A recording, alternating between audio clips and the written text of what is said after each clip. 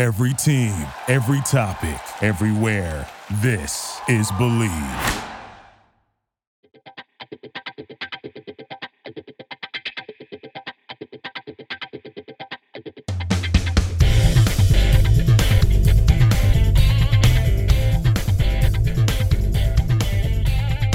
Welcome back to Believe in Softball. I'm your host, Jenna Becerra, and I want to say thank you for all of the love on our 100th episode last week. I am thrilled to be right back here for 101, and yeah, we don't have Dalmatians, but we still have plenty of softball to talk about.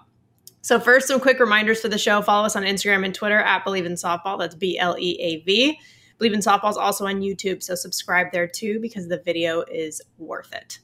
All right, let's go through today's batting order. First, we will cover our bases, give you some news and callouts from around the softball world. Then we'll head into today's interview with Jordan Taylor. She's from SoCal too, not too far from me. We actually pitched against each other in high school at one point. She went on to become the 2010 Big Ten Pitcher of the Year, and she played pro ball in multiple leagues, just recently retired. So this is one of her first conversations after hanging the cleats up. Then we'll end things with the foul tip of the week, which are tips to help us keep going and get better. All right, let's go. Covering our bases. BetOnline is the fastest and easiest way to wager on all your favorite sports, contests, and events with first-to-market odds and lines.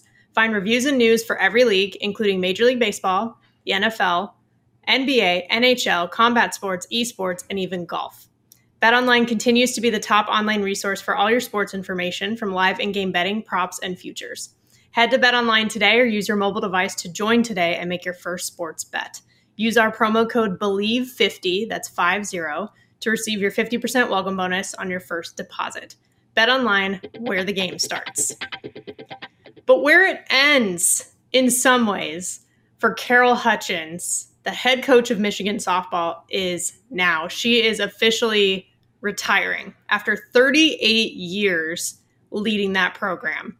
It is insane to think about. And if you just think about all that she has accomplished, it's even more wild. The winningest coach in NCAA softball history. She literally has 1,707 wins. Her career winning percentage is .755. Career. She has won in her career 3/4 of the games that she has played.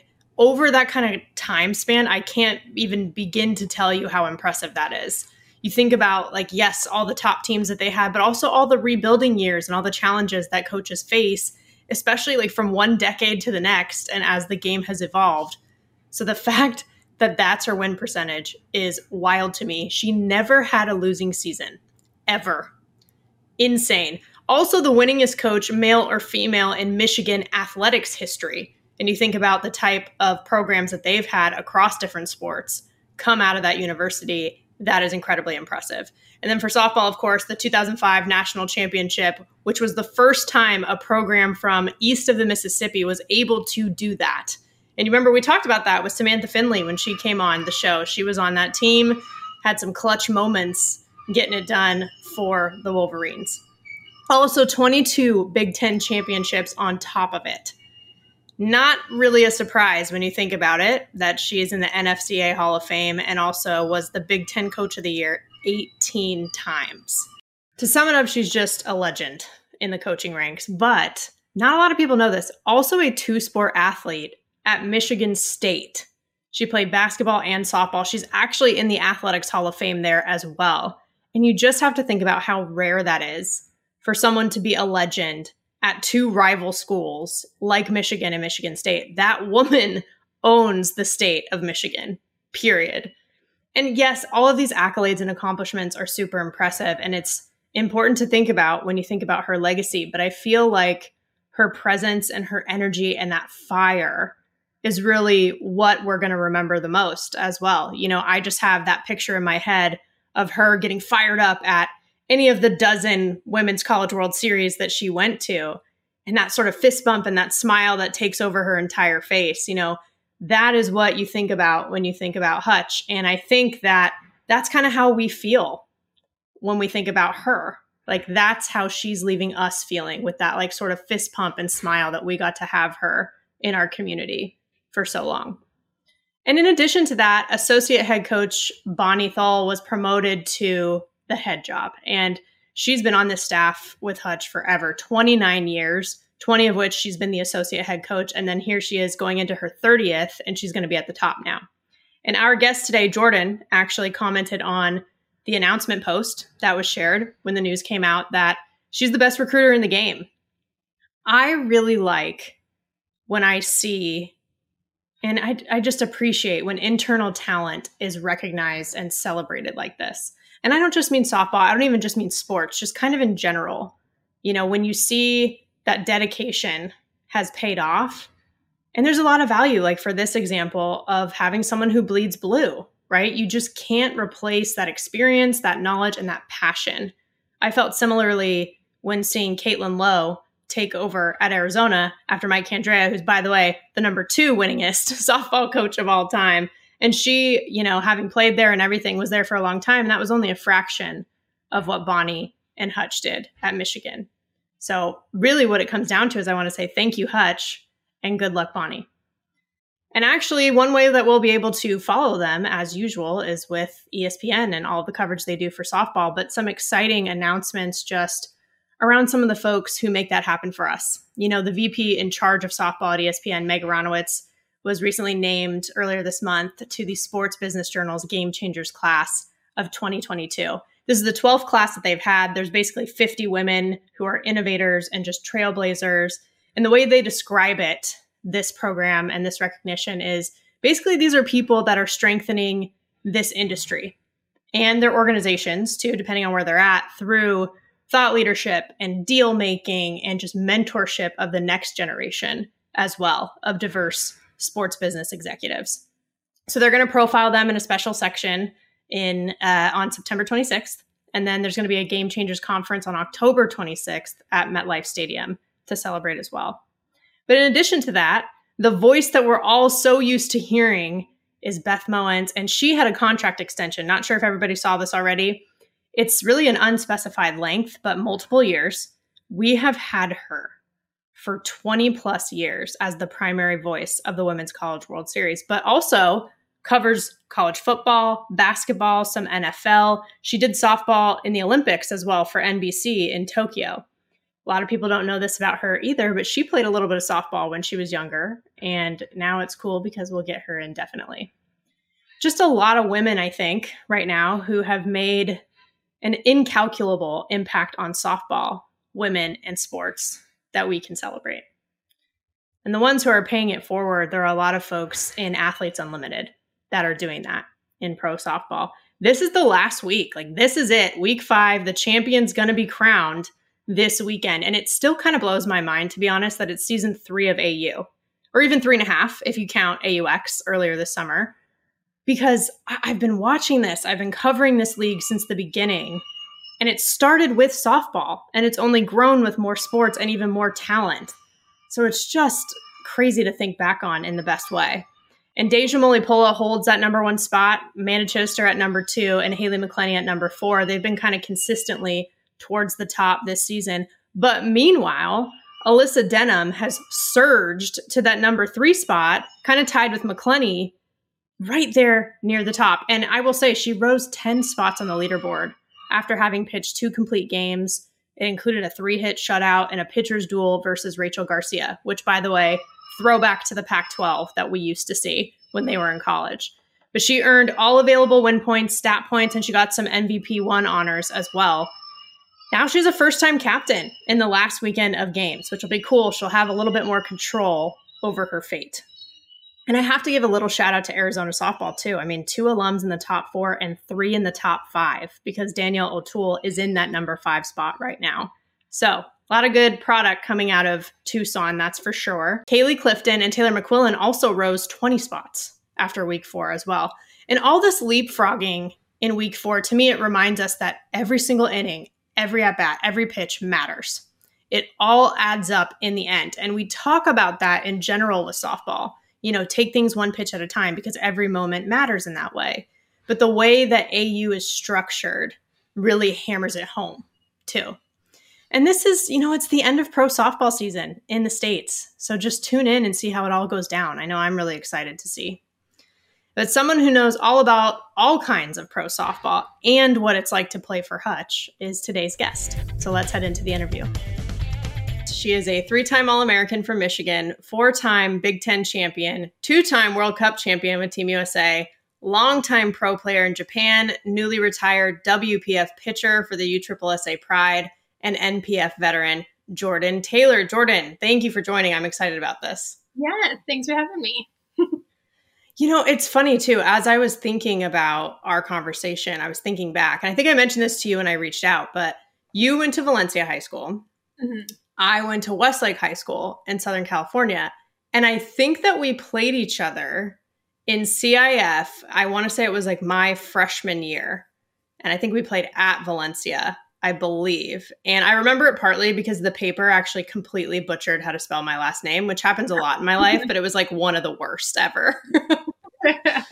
Yeah, when I was talking to my mom and I was like, yeah, Jenna, she went to Westlake and I couldn't remember your name, the last name out of the top of my head. And she's like, oh, Becerra. I was like, how do you remember that? And my mom remembers everything. I remember nothing, like absolutely. I feel like that could be an advantage though. Yeah, well, that's the thing. Great. Me and your mom should hang out then. But I feel like that's kind of a good thing to have like a short-term memory as an athlete, or it's not a bad thing at least. Yeah, the only long-term memory I have are people who hit my changeup for home runs. That's my only long-term memory that kind of sticks. But I mean, that's you could have played on the last game. I would have absolutely no idea. Well, I don't think nothing. I don't think many people did that too in high school. Let's just say so. I mean, 40 feet. That was a little unfair. True. Good point. Good point. But that's the other thing too. Then I got to thinking about high school a little bit. I was like, wow, throwback, right? And I actually did see you post recently that about your coach who just retired too, Donna Lee. And you said something along the lines of like, a lot of people credit Hutch at Michigan for your like tough attitude on the mound, but without Donna Lee that you would have, I think you said, melted like an ice cream in the desert at Michigan, which I was laughing out loud at. I would have absolutely crumbled. No, Donna Lee, she was tough. She was there, I think it was 28 years or something like that. Which obviously Hutch is like 38, I think, at this point. But yeah, no, she whipped us into shape. And that's, I mean, high school season is a joke for a lot of people. It's just kind of a supplementary thing. And Donna didn't let us get away with anything. She had us running miles and all sorts of stuff. So yeah, no, she's definitely a big reason why I was successful. Well, that's part of the reason I found it refreshing. Like when I saw that you posted that, I was like, yeah, because we talk so much obviously about college and pro and international, but then it's travel ball really that we talk about when we grow up. But like a lot of us did play high school softball, you know, so it's, you know, every experience shapes us eventually. So I'm glad that you had a really positive one in high school. Yeah. Well, I mean, the years that I was there at Valencia, especially my junior, senior year, like our roster was ridiculous. I think like all 9 starters went to like top 25 schools. Like if you just look back at kind of Valencia, Simi Valley, like that area for the last 20 years, I mean, the players that they've turned out is just ridiculous. There's something in the water. Oh, 100%. I mean, that's just the hotbed, right? And it like still is to a certain degree. It sounds like Orange County gets the like, you know, praise and all that, which obviously they have really good players. But you look at some of the players that came out of the other valley, it's pretty intense. Yeah, 100%. Because I'm from Ventura County. I mean, Westlake's like near TO, but I actually grew up in Camarillo, which is where Jessica Mendoza's from. And so I agree with you. It's like, yes, we all probably traveled to Orange County constantly every weekend to play in tournaments, but there actually was a lot of talent right in the backyard too. Oh yeah, absolutely. But then when you did get to Michigan eventually, so you're like, yeah, I would have crumbled if not for Donna Lee. But what do you feel like you learned the most during your time there from Hutch or just in general from your experience? Definitely adversity and like learning to roll with the punches. I kind of I was very bitter about my career at Michigan for a long time, with the whole illegal pitch debacle. And because, I mean, for a really long time, and I mean, I still kind of feel that way about it too. I just felt like my 4 years was like stolen from me because I was every season, I couldn't work on anything except for keeping my foot down a quarter of an inch, if that. It wasn't even a quarter of an inch. Like my metal spike was still on the ground at some point. So yeah, definitely like going through that and having to work through that every turn. Like I couldn't focus on anything else except for that one tiny little thing. And it was so frustrating because basically they're asking me to reverse 15 years of pitching in one weekend. And if I heard one more time, just keep your toe down, I'm like, you just keep your toe down. But yeah, so I was very bitter about it for a while, but it definitely helped me. And I mean, taught me, well, not taught me, but I'm not very good at keeping my mouth shut during to umpires and stuff. I think that kind of lit my fire, and I'm kind of known as the one who yells at umpires now, unfortunately. But yeah, definitely rolling with punches and just learning to kind of grind through anything and everything that they throw at you. I think I saw a video, maybe it was a TikTok or something. I'm actually not on TikTok, but I see them on the reels on Instagram, so I don't even know. But I saw a video you made of like all of your reactions to umpires in this last season in Japan. Yeah. And I was laughing at that. Yeah. Well, I have the advantage of they don't understand what I'm saying. Well, for the most part, some of them do. But that was the first thing that I said when I came back, because I hadn't played when I went to Pride this summer. I hadn't played in the States for 5 years, I think. Wow. That was the first thing I said to head coach Kelly Kretschmann. I was like, I have to watch what I say. I'm so used to them not being able to understand what I'm saying, and I yell all sorts of stuff back at the umpires. So I was like, oh, I gotta bite my tongue a little bit, but yeah, I was okay. They didn't know the rules really anyway, so it's fine. Yeah. Well, it's funny because actually, so the last interview I did, our last episode was Dot Richardson, and she made a comment at one point. She was like, softball players, we know that like life's not fair. We have to get through adversity. She's like, and why do we know life's not fair? Because we have umpires. And I was like, great point. Yeah. Worldwide, they just don't seem to like me very much. That's kind of the running joke. They didn't like me in Australia. They don't like me in Japan. They didn't like me here either. So, I mean, at some point you have to look inward, right? It has to be. But I like the element of this that I like is that you are yourself in general, not just with umpires, but in general, it feels like you kind of stand your ground in terms of your sense of self. I even see that like, and I'm sure this is like not always fun, but with some of like the Twitter trolls and things like that, I feel like you're like, nope, I'm just going to be me. This isn't like a conversation. This is how it is, which like is refreshing. Yeah. I mean, to a fault sometimes. I think sometimes those words can stay in my mouth. They don't need to go out on Twitter. But yeah, I mean, like just some of these Twitter trolls are like hilarious only because I think, especially as young women, like we're told and like mansplained and just told stuff about our career and our sport. And it's like, huh? Like I still remember someone was arguing with me about crow hopping. And I was arguing my point of like, I just didn't think that it gained that much of an advantage to where it was that big of an issue, whatever. We can get rid of it. You have it illegal in ISF and international, make it legal in NCAA. And so I was arguing this point. This woman came back to me and she goes, you don't have to be so mean about it. Like, you don't have to be such a know-it-all about it. And I was like, I'm sorry, what? Like, you told me I was wrong. I told you why I didn't think I was wrong. And now you're calling me mean. And so I was like, no, what? After that point, I was like, I'm going to say what I want. You can deal with it. So, yeah, I mean, some of them get a little wild, but Oklahoma.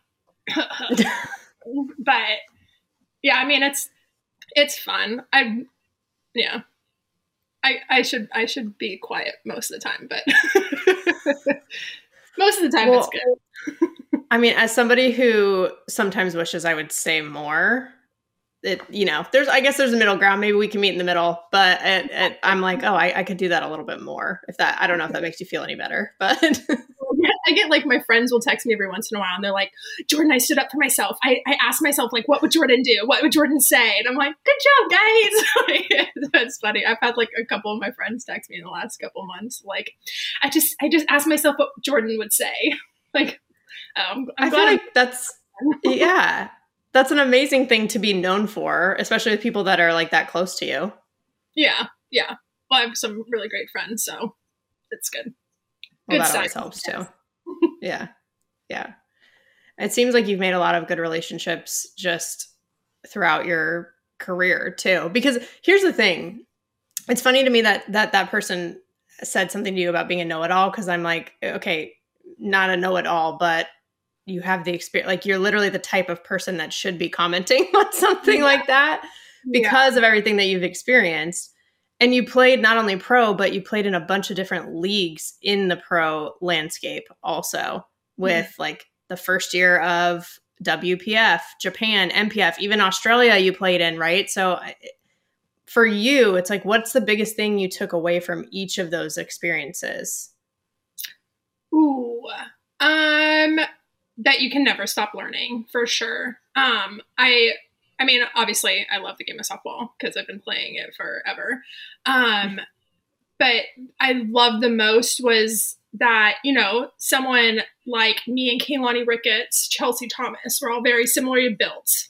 And we all kind of throw, not similar, but like change up, throw a little bit harder. I wasn't throwing as hard as them in the last couple of years, and then you can take that and have somebody, like Kat Osterman. You could have, like, even like someone like Keely Richard, like she's not as tall, or Danielle Laurie. Like, you can just have all these different pitchers who excel at these different levels and do it their own way.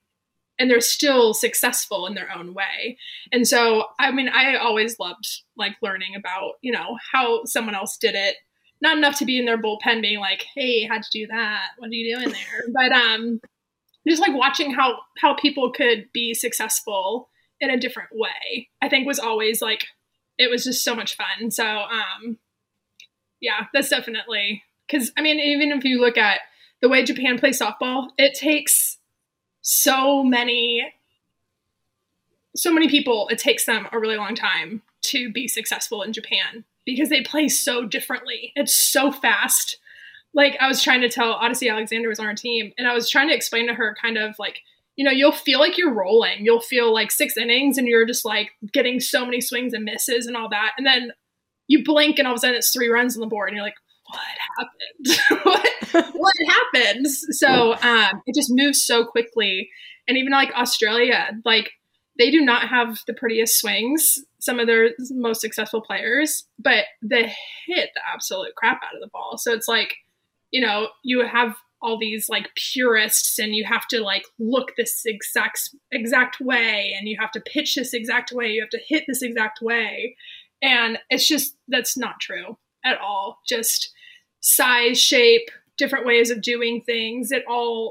There's so many different ways of doing things to be successful in this game. It is so true. It's actually one of my favorite things about our game, I think, is that so many different types of people, like, and I've said this before, so listeners will be like, yeah, we get it, Jenna. But like, it seems like you would agree, you can tell, for example, like in college, if the women's basketball or volleyball team's walking by, you're like, okay, they're all very tall, right? Like, or even if it's like the gymnasts are walking by, you're like, okay, you can kind of tell they're either gymnasts or like the guys might be wrestlers or whatever.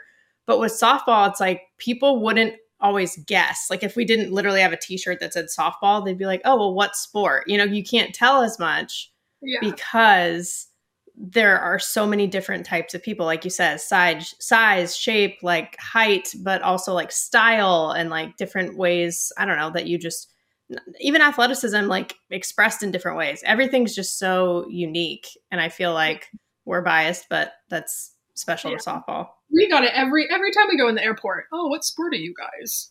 And every time we play softball, they're like, really? Like, what did you think what softball player looked like? Like, I know. Have you gotten the question? This would come in like high school, for example, from like other like guys, athletes. They'd be like, "Do you guys throw underhand like when you're throwing to first base too?" And I'm like, "What do you mean?" No. They're like in the infield. I was like, "No, what? Like, what are you talking about?" No, I definitely didn't get that question. Yeah, maybe I just went to school with idiots. Who knows? But yeah, I think that's a really good point, though, just like from your experiences. It seems like Japan was a particularly special experience, too, because I saw you say also on social media that one of your favorite Japanese words basically means that people come into your life for a reason. So I would ask you, like, what is the word so I don't butcher it? And what are some of your biggest examples? Yeah, so it's N. I actually have it tattooed on my back. I got it tattooed. So I was there 2 years straight out of college, and I played for a team called Denso. That's who Carly Hoover currently plays for. And then left for 5 years and was right in the middle, or the weekend before, I think it was, season started. I was at Loyola Chicago coaching, and I got a phone call and kind of was like, yeah, no, I'm gone. My poor head coach. My poor head coach. Which they end up okay. But yeah, it's just Japan is honestly, if you have a chance to go, ever go. It's just so amazing. The people are amazing. They're some of my best friends still. But yeah, I mean, it really is just the easiest life over there. Transportation is easy. All the food is delicious. Everybody's super nice, like I said. But it really is like what you'd think being a pro athlete would be. Like, you go to practice, you eat as a team, you train as a team, everything's together. You go on your bus trips, you have meetings, like everything is, every hour of your day is scheduled. So that kind of, puts some people off. But yeah, that's the easiest job I've ever had in my entire life. And it sucked to leave for sure. So I actually left mid-season. They are going back. Some of the girls are back now, but it's split into 2 halves around the international season. This year was a little bit different. They had kind of a new league. So it went from 22 games total. So you played 11 games each half into 29 games. And it was 22 games the first half. And, wow. Yeah, and 7 the second. And the thought of getting back in shape and going back over there was just not, it was just not going to happen. Because that's, how I've been throwing for so long, I guess, is just, I say I take my off seasons very seriously. I don't look at a ball. I don't touch a ball. I still work out, obviously, but yeah, my shoulder's been hanging on by a thread, I think, since I was 16. So I needed a break, and the thought at 33 of going back again was going to kill me. So decided not to go back, but yeah. Well, that's understandable. You have to put your health, also sounds like mental health too, though, like taking a break, right? Like from things first. Yes, or else. Definitely. Yeah. But then you decided to come back, and you did play in the first year ever of WPF with Pride, which is pretty exciting. It was like the first year for them, but the last year for you to play. Mm-hmm. So that's such an interesting like combination that you got to experience this summer. Yeah. Well, Kelly Kirchman was the head coach, and she's one of my best friends. I played over in Japan with her briefly. But yeah, she's awesome. And she asked me, they're a little bit desperate for pitchers. I say desperate because if they're calling me out of retirement, they're desperate. But yeah, I didn't have the best time in Japan this year. We had a new head coach, and basically he told me that I wasn't going to start games because I wasn't coming back, and I'm old. So that was fun. Oh no. It was like one of those things where I was like, oh, he said it out loud. He said it. That's what I thought. Out loud. Okay. And I was just not in a good place. And so when Kelly kind of called up. Well, first she texted me and I told her to F off first. Then about 2 weeks later, I said, "Are you serious?" And so we kind of started talking about it from there. But yeah, it was just, my mom hasn't seen me throw in 4 years maybe, just with COVID and everything. So she was able to see me play again. So that was fun. But yeah, it was just kind of, the opportunity was there. So it was good circumstances to finish it out. It seemed a little poetic too, because didn't you play like people that you used to play, or you played against people you used to play with? And it just seemed like a really full circle sort of moment for you at the end there too. Yeah, no, for sure. I mean, Goody, I think, was with us for 2 seasons before I was traded. And then I played with Shelby, played with Kelly. Obviously, she was a coach then. But there was some, like, management switch ups, which made it a little bit easier to come back.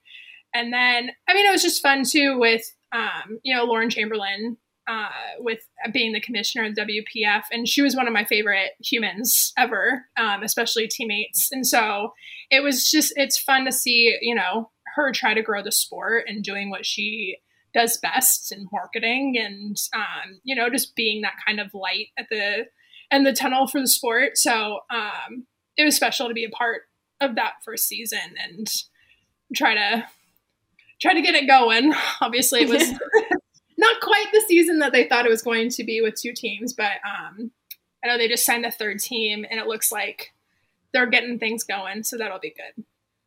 Yeah. Yeah, and I hope all of the Oklahoma Twitter fans just heard you praise Lauren Chamberlain so they can all calm down now. Oh, they did not care when I said I was friends with. They did not care at all. And it didn't help that Keilani Ricketts coming after you. She was like hyping it up too, and I was like, Keilani, I started texting. I was like, stop! Like, these people are crazy. I had like 12-year-olds calling me all sorts of things in my DMs, and so yeah, no. Oh my god, they don't care. That's really funny. That's really funny. But it's funny because you got through it. So that's why it's funny now. Yeah. As soon as I started replying with Nick Miller from, oh my gosh, why can't I remember the name of it? New Girl.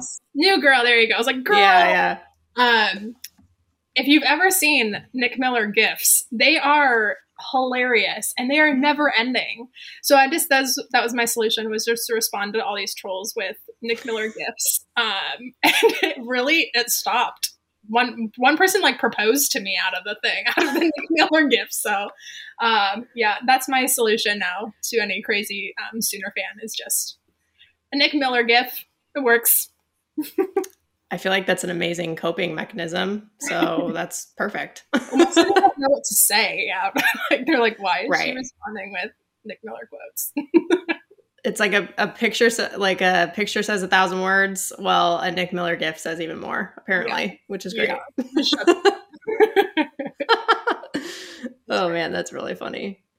So I know you talked about too, the fact that, you're thinking about your body and how you're trying to take care of your shoulder, and some of these factor into this, obviously, but even emotionally and everything else, mentally, how did you come to the decision? Like, okay, I'm going to retire for real. Yeah. Well, I've tried it a couple times. Every year I kind of go in and I'm like, okay, this will be the last year. Okay, this will be the last year. And it was definitely, it was easier to keep going when it was just Japan, because I could kind of live my life 3 months at a time. And I kind of, I definitely worked into a routine of getting back into game shape, which was definitely difficult with COVID, because over there you had to stay in quarantine. You had to stay in your apartment for 12 days or 14 days. I mean, and so that was tough. Like they got me kind of a spin bike over there, and they like dropped a kettlebell off on my doorstep. But yeah, just, I mean, obviously getting over the jet lag takes a couple days, but you get into shape, and then you're just like, okay, stay in this 200 square foot apartment and you can't go anywhere. Like, you can order Uber Eats, but yeah, Yeah, it was definitely easier to go back when it was just that. I don't think I would have lasted this long doing summers as well. But yeah, I mean, it's mentally exhausting overall, just the season of, being over there, and it gets lonely, obviously. This was the first season in 2 years that I had teammates, which I actually got used to being on my own. So that was an adjustment on that as well. But yeah, I mean, again, this was just not the greatest season with the head coach and just the whole like change and everything like that. So it was definitely easy to come to that decision. And I mean, my last game, Kelly kind of was like, "How do you feel?" I was like, "Really? Not. I'm fine. Like, I don't feel any regrets at all. Like, I have no desire to put cleats on again right now." And I mean, maybe I'll feel a little bit different in a couple months, but like, I should be back in Japan right now. And the idea of it is just like, ugh. No thanks. So, yeah, it was just kind of time to move on and do the next thing. Well, that means you were really ready, which is kind of nice because it's on your terms in that way, because it's not always for people, Oh, I know I'm very privileged to have the opportunity to announce my retirement instead of getting cut, because, I mean, I've been on the other end of all my teammates getting cut, and then they just are like, okay, or traded, and they just don't want to go to the next team, so they just pack it in. And that's, I mean, pretty brutal, especially if you get to the level of playing pro, just to be traded knowing that they're trading you because they know you're not going to play. It was pretty brutal to see that happen to my friends time and time again. So yeah, no, I definitely know I'm very privileged to like bow out and go on my own terms. Yeah. Have you even had time, because this was so recent, have you even had time to actually sit back and just reflect on your career? And I mean, when I say career, I mean like since you were a little kid and put the cleats on for the first time until you took them off for the last time recently. Yeah. Well, I was going through, I'm actually in my mom's like craft room where she has all of these photos. And I made like a little video or whatever for like the end of my career thing. And so it was fun going through those memories and stuff like that. And again, like high school, I don't remember any of it, like none of it. So I was going through some of these photos. And I was like, oh my gosh, we played them. I was like, oh, wow. And so, yeah, it's definitely, I don't know how much time it's going to take me to kind of reflect on all of that. But yeah, I'll have to go to trip down memory lane other than trying to scrounge up photos and videos for my for my video. But yeah, there's a whole room of it, so I'll have to pick out a week to do that.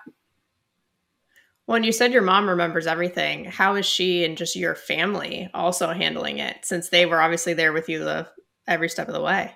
Yeah, she was ready for me to be done a while ago. Although she pushed for me to go back to Japan the second time, so I just don't think that she expected me to do it this long. But yeah, I think I was always talking about doing kind of like a creative career, and I'm thinking about going back to school right now. I'm actually applying to a couple schools to do that, and so I think she was kind of waiting for me to do like, okay.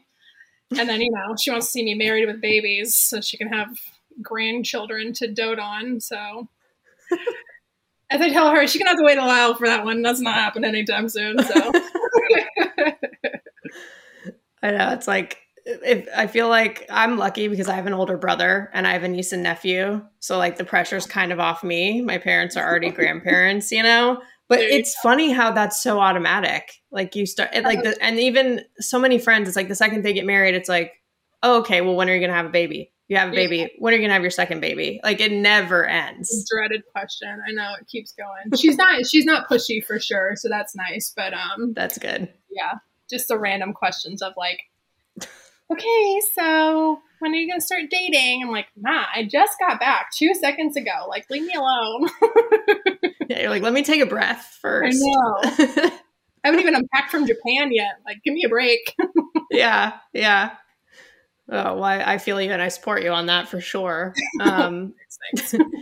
But it's cool that you're saying that you're thinking about applying for other things too, and kind of what you're doing next, because I know you said like softball was the best first job ever. Yes, which is definitely true. Yeah. So it's like, but what could that second job be then? Yeah. Where do you go from here? Well, I mean, I was, for a long time, like I said, I was thinking about retiring. Like every year I kept saying, okay, this is my last year. This is my last year. And I would go and kind of in the off season apply to these jobs that I was not quote unquote technically like qualified for, but like I knew I could do it type of thing. And I'm like, well, if I get an interview for this job and I got this job, and that would make me quit softball. But I wasn't gonna quit softball and then go try to find a job that like didn't really make me happy, where I knew I was happy playing softball.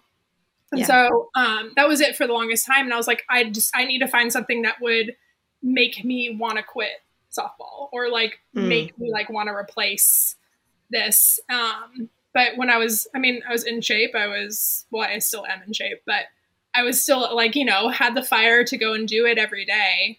But yeah, so I'm actually applying to schools in Australia right now. And then I was waitlisted, and I didn't get in, but it was supposed to start in September. And that was another reason why I kind of only decided to do one year, but that was in Scotland. And it was for like theater set design. So it's like creative kind of worlds that I want to get into. So yeah, it's exciting. It's kind of nerve-wracking. The school in Scotland, I literally got to the end of the interview portion. He's like, okay, well, do you have any questions? And I would ask my questions. And he said, well, as you know, there's only 4 spots available. And I think he thought the screen like froze, because I was like, 4 spots? Like in the whole, he's like, yeah, 4 spots. I was like, nope, didn't know that. Did not know that. So, yeah. So I kind of already made the decision that I wasn't going to come back for second half. And so realistically, I could have done it. I could have gone back. But again, I was just so content, and I'm so just, kind of no regrets right now. So, now applying to other schools in Australia, which won't start till next year. But I have a little bit, I can actually dedicate time to it and have a little bit of a break. Yeah. Well, that's super exciting. And in Australia, I feel like is a really cool, so what Scotland would have been too, but a really cool place to learn about set design. And you went, and by the way, I'm not stalking you, but kind of when I prepped for this, but you went to Hobbiton, right? In New Zealand. I've always wanted to go. That looked awesome. Was amazing. And that was actually kind of what kicked it off because I've been creative my whole life I make a lot of my own clothes. I paint, draw, sculpt, like I do like kind of like all these things. And so when it was coming down to like, okay, well, what do you want to do with that? I was like, I don't know. Like, what do you do with any of that? So it was actually when we went to Hobbiton that I was kind of walking around. I was like, this is the coolest thing ever. And I'm like, and my mom said something like, well, like, what about like doing set design? Just as moms do, just drop that little pill of knowledge in there. And so, kind of from that, I was like, wow, no, that is like set and costume design would be definitely something that would kind of fit all of my things that I do. So, that kind of sparked it was Hobbiton. The place was so cool. It was so cool. Definitely recommend. Yes, it's very high on my list. I have a friend who's from New Zealand. She lives in Australia, but she's from New Zealand, and she's been trying to get me to visit for literally 9 years. Yeah. So, that's a must do for me. But that's really cool that sparked that in you, because I don't know. You're right. Moms do that. They kind of like leave that little seed, but then some things happen and you start to build that interest and you can like feel yourself. I like to see basically when people seem like they have an interest outside of their sport that could potentially be as fulfilling or just fulfilling in a different way the way they felt when they played their sport, because it's hard to figure that out. So when people have like those feelings, I'm like, yes, good for them. Yeah.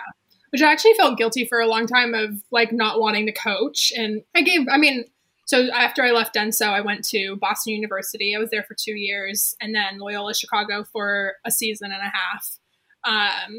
And I kind of felt guilty of like not wanting to pursue that and not wanting to like be a coach, because I feel like softball gave me so much and like gave me this great life and all this. And like, I loved coaching. I just really didn't like the BS that came with it. And so it was kind of one of those things to like work through. And I was like, well, maybe I could coach and like do something creative, like on the side. But then you see some of these coaches and they don't have spare time for anything, like absolutely nothing. So, yeah, that's kind of like my fallback plan, I guess. But honestly, I'd rather go, like coach in Ireland or like overseas somewhere and try to like help them out with that, or like even like Australia and try to like help them build up their program to get it back in the Olympics. Something else. Obviously, I just want to go live overseas is what this, this is coming down to, obviously. Which my mom's in full support, so we're all good. But yeah, I think I would rather go somewhere else out of this realm of the US to get into coaching. That's really cool, because we always talk about how we want to grow the game and how, and that doesn't just mean here in the States, that means globally, right? So that's really cool that you would do that. And you're from LA though, well, the LA area, right? So in terms of set design and stuff, there's also like the industry there for you. Would you ever, like if you went overseas and went to school and learned these things, maybe even coached a little bit, whatever you want to do, would you ever consider coming back? Yeah, maybe. And I mean, I moved there actually in the middle of the pandemic. Not the smartest move. But a lot of my really closest friends are still there. The problem I found was Hollywood, and everybody was somebody's brother, sister, neighbor's best friend type of thing. So true. But Australia, actually, they've grown their industry a lot, and they're actually pretty well renowned for just how they run things and stuff like that. But Marvel just signed some huge deal where they're doing like all sorts of movies and stuff out there. So yeah, I'm hoping it's not as nepotism based out there. Maybe I can get in somewhere, but yeah, it's definitely an adjustment. I think obviously like growing up in LA, you have all these people around you that are like in the industry, but then in your 20s and you go out to the bar and it's like, oh, I'm in the industry. And I'm like, oh God. Yeah. Never mind. So, yeah, it was just not really I don't know. I loved LA, and obviously because all my friends are there, but it was a little tough living there and not cringing every time someone talked to you about anything. I could see that. It's funny you say that, because obviously I've noticed that too, being in Southern California, and when I go back to visit and stuff, and there'd be people where it's like, oh, so-and-so's kid goes to this school down the street or something, and it's like, okay. But then when I came to the Bay Area, like for school, and then stayed here for a while afterwards, it's funny how that can happen sort of in any city and any industry, meaning like now when I go out, I hear people talking about their startups and like all their Silicon Valley stuff, and they're like, yeah, these like Silicon Valley bros who are talking about VCs and all this stuff. And I'm like, okay, this is kind of the same thing. It's just a different, industry. Yeah. But I know what you mean. Definitely. Are you a fan of Marvel? I have to ask. I have seen all the movies, but they're kind of the same movie to me every time. It's just kind of pow, bam. Yeah. Someone saved, the world saved. So, yeah, I'm a big Disney geek. Yes. I'm like, I have a little Harry Potter, a little Peter Pan tattoo. That's my little Disney tribute. But Amazing. yeah, no, I'm a big Disney fan. So yeah, that's as close as I get to the Marvel universe. It kind of counts since they own Marvel, but okay. Also a huge Disney fan. Nice. So let's talk more about this. What is is Peter Pan your favorite movie or your favorite character, or what are your faves? Yeah, Peter Pan's definitely one of my favorites. I watched Little Mermaid so much when I was little that I broke the VHS tape because I was a VHS tape. Of course. But yeah, I'm a sucker for like the older movies for sure. But we used to go to Disneyland like all the time, and that's what I like start looking back on, set design and stuff like that. And like I was always the kid that was like staring at like all the different like surroundings or whatever. I'm like, wow, I love Disneyland because it was like a whole other universe. So just loops right back to what you want to get involved in. But yeah, no, I'm obsessed with Disney. Definitely. Me and my mom actually were going on a big Paris trip, kind of celebrate end of softball, like, because we get to go on vacations growing up. So totally. Yeah, we actually went on one for when I turned 30. We were kind of joking around about it in high school about, we don't get to go on these vacations. So I said, okay, when I turn 30, let's go on a big Europe trip. And did we ever? I think it was 22 days and it was like 21 cities or something like that. It was amazing. It was a lot. I don't know if I'd be able to do it again, but it was definitely amazing. But so we're going to Paris kind of as this is going to be a more relaxing trip, but we're going to go to Euro Disney and Disneyland Paris now, since we're like going to be a more relaxing trip. Like last time we were there, I was like, we can't spend a whole day in Disneyland when it's like we're only in Paris for 3 days. So right, you want to see the sights. Yeah. I'm really excited to see that one.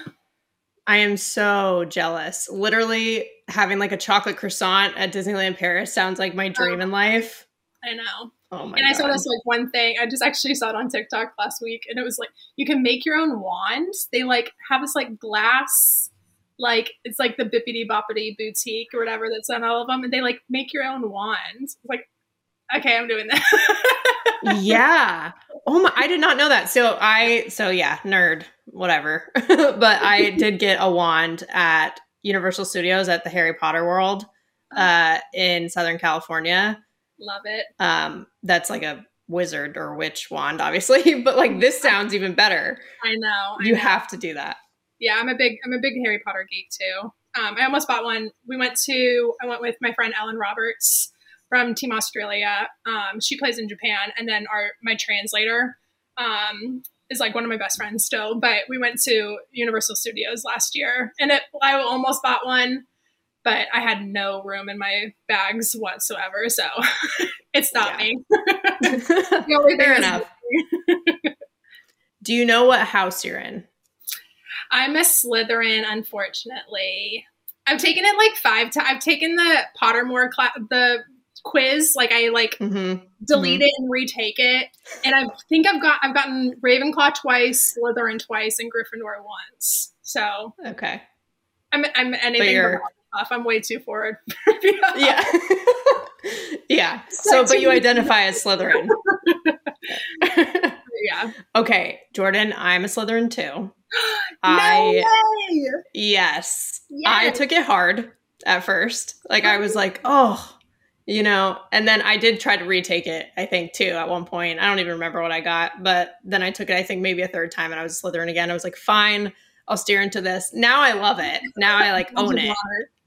Yes. Okay. I'm like, you know what? The loyalty thing, I think, was my big thing. So I'm a super, super loyal person. So, yeah, as soon as I like read the things or whatever, I was like, yeah, that's me. You're like, fine. Because here's how I think about it too. We're the good Slytherins, right? Like we're like the Snapes of the world. You know what I mean? Not the bad ones. Yeah. I think we're probably a little less creepy than Snape, but well, yeah, true. Yeah, so. Maybe rephrase, but yes. But yeah, no, I bought like one of my stops in on our big Europe trip was Edinburgh, and I got a little jacket and all that. So it's official. Oh, we're like geeking out about this for like last 5 minutes. I mean, I would not want to spend my time any other way. Yeah, no, this is fun. I mean, even hearing you talk about this kind of stuff, like the Harry Potter set, for example, oh my gosh, like some of that stuff would be so cool for you to work on something like that in the future. That would be amazing. Oh my God, I know. Something like that would be, unreal. Yeah. For sure.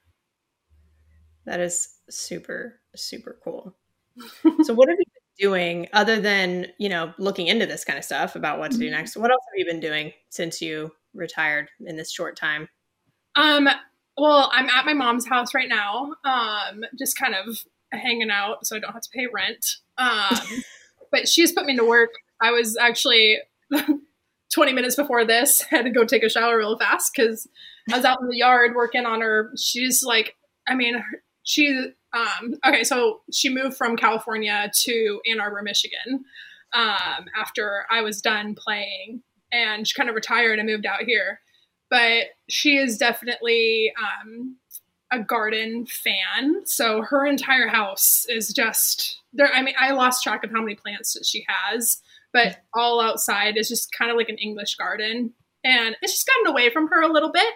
And as I love to say, she saves this entire running list of things for me to do or for her to do. Then she magically doesn't do them until I get here. So, yeah, I've been gardening every day.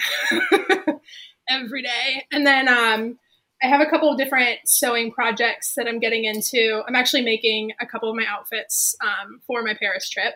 So that's exciting. And then I'm actually the maid of honor in Kelly Kretschmann's wedding. And it's me and Sam Fisher. And Kelly was like, okay, so you guys can wear whatever you want. Like, it just has to be black. So you can dress like black dress, pantsuit, suits. And me and Sam immediately were like, suits! We're wearing suits! Yeah. I love that. Yeah. And obviously, 6'1", a little bit thicker. I'm not going to find a suit that fits me. So I'm actually going to make my own suit. So sorry, I'm looking off over here. It's my dress forms over here.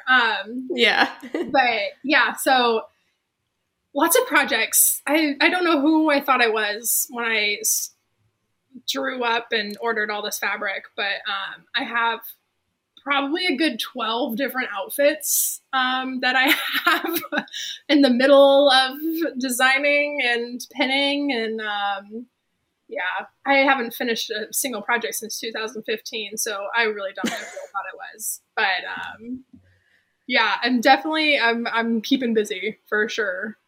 Yeah, that's great. This downtime. But maybe you'll get into wardrobe too eventually on sets. Yeah, that would be the dream for sure. Costume and set, that would be really fun. But that's awesome. I actually got to meet Kelly Kretschmann for the first time because she was with Sam Fisher, and I've known Sammy since I was like 11, I think. Okay. Yeah, well, we played against each other in high school because she went to Simi Valley, as you know, and I went to Westlake, but we were on our first travel ball team together. But anyway, they were both at the Stanford, Alabama Regional in Tuscaloosa this past spring. Nice. And yeah, so I got to meet her. So that's really awesome that you will be doing that for her and for Allie Carta. Yeah, they're the best. Allie too. Yeah. Allie, Sam. Those are, definitely some of my favorite humans. I talk to them almost every day. So yeah, no, they're great. Love them. That's awesome. Well, and like you all you've been around the game a long time. You're all like veterans as well. So even like off the field, you guys have amazing relationships, it sounds like. But even on the field, when you think about what people like you guys have learned, like what do you hope for this next generation coming up of softball players and what they could do for the game? Well, I mean, every kind of group of pro softball players that comes through hopes that, the next generation will push a little bit more. Especially like my age group, I call us like the kind of like lost generation, only because there was so many of us that were really good college players, and it wasn't quite on TV like it was or like it is now. And then it was when when I think it was 1 year out of college is when USA and NPF, they made players choose which one you go into. And at the time, it wasn't looking like it was going to get in, even in 2020. And so there's a lot of us who left for the NPF because we needed to pay bills, and USA wasn't providing that. And those first couple of years of NPF, it was so good, and it looked like we were making a lot of progress. And then every year it was kind of like 3 steps forward, 2 steps back. Like it was like always like it looked like it was going to be really good, and then it was like not. A team would fall out, or someone would retire, or funding wasn't there. And so when I first started out, you had all the big players, big names still playing: Jessica Mendoza, Jenny Finch, Kelly Crutchman, Andrea Duran, Tasha Watley. Like they were all still playing. And so it was kind of like the young group through that. And then, it didn't take many seasons, and all of a sudden I was the oldest one on the team. Like, what happened to the plot of the story? And so, obviously being like a little bit, I'm the old generation now of the pro softball players, and you see these girls come in, and they're wide-eyed and they're like happy to be there. And I think I scared some of these rookies, especially some of the Oklahoma rookies that probably never heard a cuss word in the last 5 years. But I was very vocal. It was really sad to see kind of the just like level of not respect, but just the level, and not even the play, but I felt I kept saying over and over and over again, same shit, different decade. Like we were still in the same place, in the same BS being pulled. And 5-6 years later, after I had left, and I thought that it was getting better, type of thing. Right. We were still given PB&J sandwiches in between games, stuff like that, where it's just like, what the hell is happening?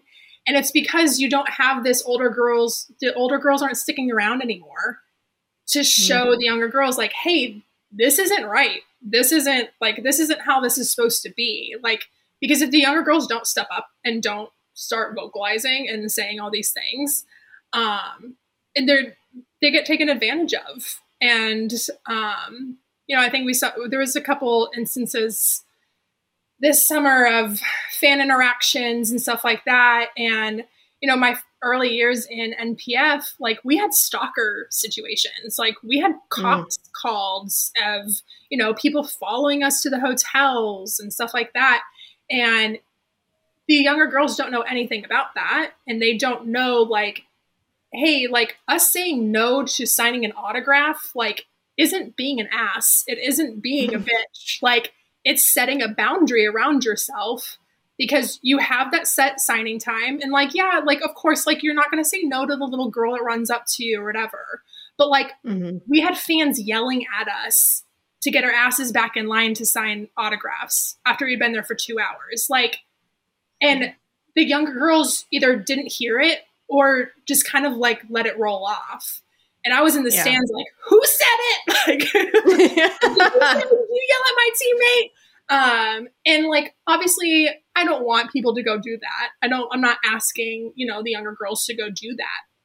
But I think that when the older girls kind of don't set a standard or don't stick around to set a standard and tell the younger girls like, hey, this is why we do things. You have to stand up for yourself. You have to set boundaries around yourself. Like, just creating like a more professional environment, because a lot of times there's not people to do that for us.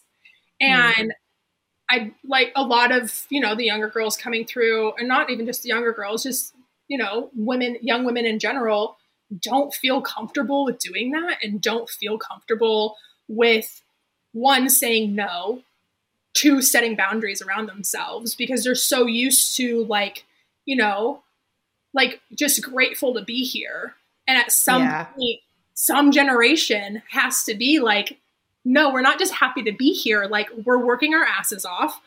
We're doing the job that these guys that are getting paid multi-million-dollar contracts are doing. We're dedicating our life to this. Like, no, like at some point the standard has to be raised and you have to, you know, be able to, like, I shouldn't have to be going into the stands and yelling at people. Like that should never have happened. And that should never have been said to us in the first place of people feeling entitled to our time and to us, basically. And that's how, like, obviously, you know, other people who, all these MLB guys and NFL guys, they probably have stalkers too in situations like that.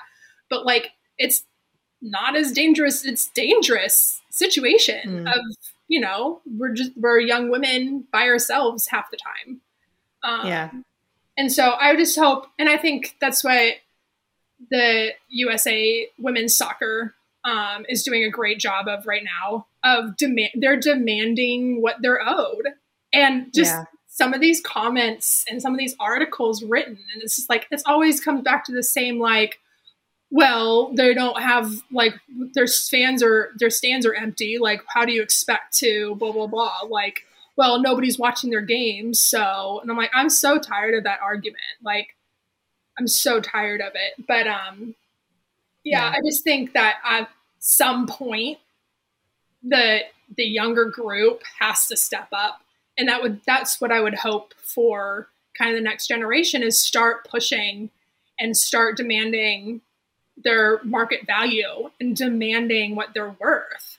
But now AU is this kind of AUX thing. And I mean, I love what they're doing for the sport, obviously being on ESPN, and it's great freaking softball. Like, it's really, well, most of the time anyways. Great softball. The whole bottom of the seventh thing, playing out the bottom of the seventh thing, you can miss me with that though. Absolutely. Hey, shortstop, you want to pitch this one? Like, no, thank you. But I think it's just at some point, like, the players have to step up and, you know, demand what they're earned. Because right now, or not even right now, the last 10, 15 years, it's the athletes that are suffering. So that's what I would hope for this next gen is just to push and demand what they're worth. Yeah. It actually brings me back to the beginning of our conversation where you were saying some of your friends, like softball or not, will be like, hey, Jordan, I just stood up for myself. Yeah. You know, it's like this theme that I'm seeing with you, which is just standing up for yourself, you know? And that makes sense. That makes sense. Well, before I let you go, I wanted to play a game with you that I play with everyone who comes on the show. Okay. It's easy. It's fun. It's called Safe or Out. So now actually you get to be the umpire. You get to decide safe or out. So it's not in their hands anymore. It's you now. Love it. But basically I'll bring up a topic. If you like it or you agree with it, you'll call it safe. If you don't, then you'll call it out. Got it. Okay. Okay. All right. So the first one is pitcher armbands, like getting the signal using the armband system. Safe or out? Oh, out. I can't do it. I can't do it. I wouldn't even be able to do it as a coach. No, out, all the way out. I'm kind of with you. I don't know if it's just because we never had that, you know, so it's just not familiar, but yeah, I don't fully understand the phenomenon, but no, I mean, there's enough creative ways to come up with whatever. And because even I see the armband, like, people miss signs still with the armband. So it's like, at some point, you just got to be creative with, you know, I think there's just so many different ways of calling pitches and doing all that it seems silly. Or it's like the way it seems excessive, I think. Yeah, I see what you're saying. It's like the way to do it. It's like, well, put an earpiece in their ear, I guess, and just tell them what to throw. Like if we're gonna, you know, pull an Astros, which they're kind of starting to do with like football and other things. So I don't know.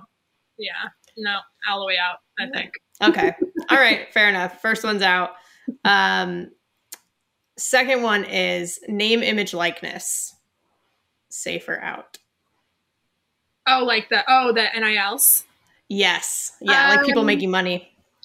I would say safe, but I think it's overdone. Because some of these rookies coming in were telling me how much they were getting paid, and like it made us look like chump change. Like they weren't motivated to play after college because they were getting paid $15,000 a month just for showing up to class. So I was like, excuse me? Oh my gosh. Yeah. So, but also I just think it's these mid-majors and, the Cinderella schools aren't going to happen anymore. Like they don't stand a chance against some of these bigger schools. Like they just don't and you have, boosters calling up players mid-season telling them, hey, if you transfer next year, I'll give you fill in the blank money. Like, and it's just some sketchy stuff going on right now. So I would say yes into being able to put your face on a poster and get lessons or selling jerseys in the whatever. But this whole like under the table money, not for me. Yeah. I see what you're saying. All right. Well, 2 outs. This is definitely, you at your best as a pitcher. Well, I think it's safe for how it was intended. I think true. You did say safe, technically. Out for what it's being taken to. Yeah, that's true. You did. Okay. That's fair. Okay. All right. Well, last one is bat flips. Safe or out? Oh, gosh. I think the non-premeditated bat flips, like, I think the bat flips, because I'm a very emotional player, but when people would like say like, well, you fist pump when you get a big strikeout, like that's the same thing. I'm like, is it though? I don't think it's the same thing. I think, because you're not throwing equipment. That's different, I think. Yeah. I'm good with like the emotion of the bat flip, but I feel like people were like bat flipping when it was like the team was like winning 8-0 or they were losing 8-0. And I'm like, why are you bat flipping? I have more of a problem with the slow jog around the, That's fair. That's a fair call out. Yeah. I've hit a person or two for taking approximately a minute to get around the bases. So, I don't really have a problem with bat flips, but I think it's just gotten a little out of hand. Yeah. I'll say out. See that. I'll say out on that one too. Yeah. You know what? The jog is a great call out. I remember in college we were winning by quite a bit, actually. And somebody hit a home run and they did like this like Sammy Sosa shuffle. And we were like, why? And then they took their time going around. It's like, okay, you're still losing by 7. I don't know what the point of this is. Yeah. So that's a really good point. People don't usually bring that up, but that's a really good point. Yeah. To me, it's just selfish behavior. I'm not a fan of selfish behavior. I think that's what it comes down to. But I'm like emotions and like yelling and whatever. Like if you hit a walk-off home run off of me and you did a bat flip, whatever. But if it's like something, where you're losing or winning or whatever, like, nah. Yeah. That one. Like, calm down. That's fair. That's very fair. Yeah. Well, thank you for this. This was really fun. It was great to like kind of, connect for the first time, but I guess with the SoCal ties, like get to sort of bring it back and get to know you a little bit. Yeah. Yeah. And I appreciate you coming on and taking the time, especially because you're newly retired. This is the next phase for you. So it's really exciting. And I'm looking forward to seeing what you do. Yeah. Thank you. It was good to chat with Jordan, run it back a little bit, nerd out a little bit, and just kind of get a glimpse into what this next phase of her life could possibly be. So with that, let's transition to the foul tip of the week. This week's foul tip is about being strong in our convictions. And I meant what I said to Jordan. The fact that when her friends stand up for themselves. They think of her. They associate that kind of self-respect with her. That's a big compliment because it's so much easier said than done. And a lot of us always want that for people we care about, like our friends and our family. We want them to stand up for themselves because we feel like they deserve it. But sometimes we forget that for ourselves. And not only in standing up for ourselves, but standing up for our values. Because, to stand up for them, you also have to know what they are. What do you value? I think once you know that, it makes it easier to go through life because they're your anchors and you want to protect those anchors. And those really are your convictions. And I've met some people in life, who might emphasize values more or less than I do in their lives, or certain values might just resonate a little bit differently. We might just think a little bit differently. But if I see them committed to those values and protecting them, you can't help but have some respect for that, even if it's a little bit different. And if you do that too, there's some confidence that exists within that. And I'd much rather have someone be upfront and very clear about who they are and what they care about than someone who doesn't really stand for anything and you can't really tell who they really are. And I think this kind of came to light a little bit too when we had Rhonda Revelle, the Nebraska head coach, on the show a little bit earlier this season. And she talked about this a bit, when she came on, and about some of the Big Ten relationships that she has. And she specifically mentioned how Hutch speaks her mind and stands by her beliefs. And maybe that she's not quite as vocal as that, but that she really respects that. And she also posted her support, for Hutch after the retirement was announced. And they are real friends. Both are pioneers in our sport. And I can't tell you how special that is, especially when they've been competitors for so long, for all of these years. But there's still a real friendship there. And I do think part of that is a reflection of their strong convictions. And it comes back to authenticity, really, which makes you a better player, coach, professional, friend, and just person. And if you want to hear more about that, you can listen to that episode, as well as Samantha Finley, Marissa Young, and of course, this one with Jordan Taylor. But that's it. Be strong in your convictions. That's the foul tip of the week. You've been listening to Believe in Softball, part of the Believe Network and presented by BetOnline. The show is available anywhere you get your podcasts, wherever you listen, including Believe.com, and you can watch the videos on YouTube too. Subscribe, rate, and if you liked it, write a review for the show. Help us out. You can follow us on Twitter and Instagram at Believe in Softball. That's BLEAV. You can always reach out to me on Twitter at JennaBecerra01 and Instagram at JennaBecerra as well. As always, thank you for tuning in and catch you soon.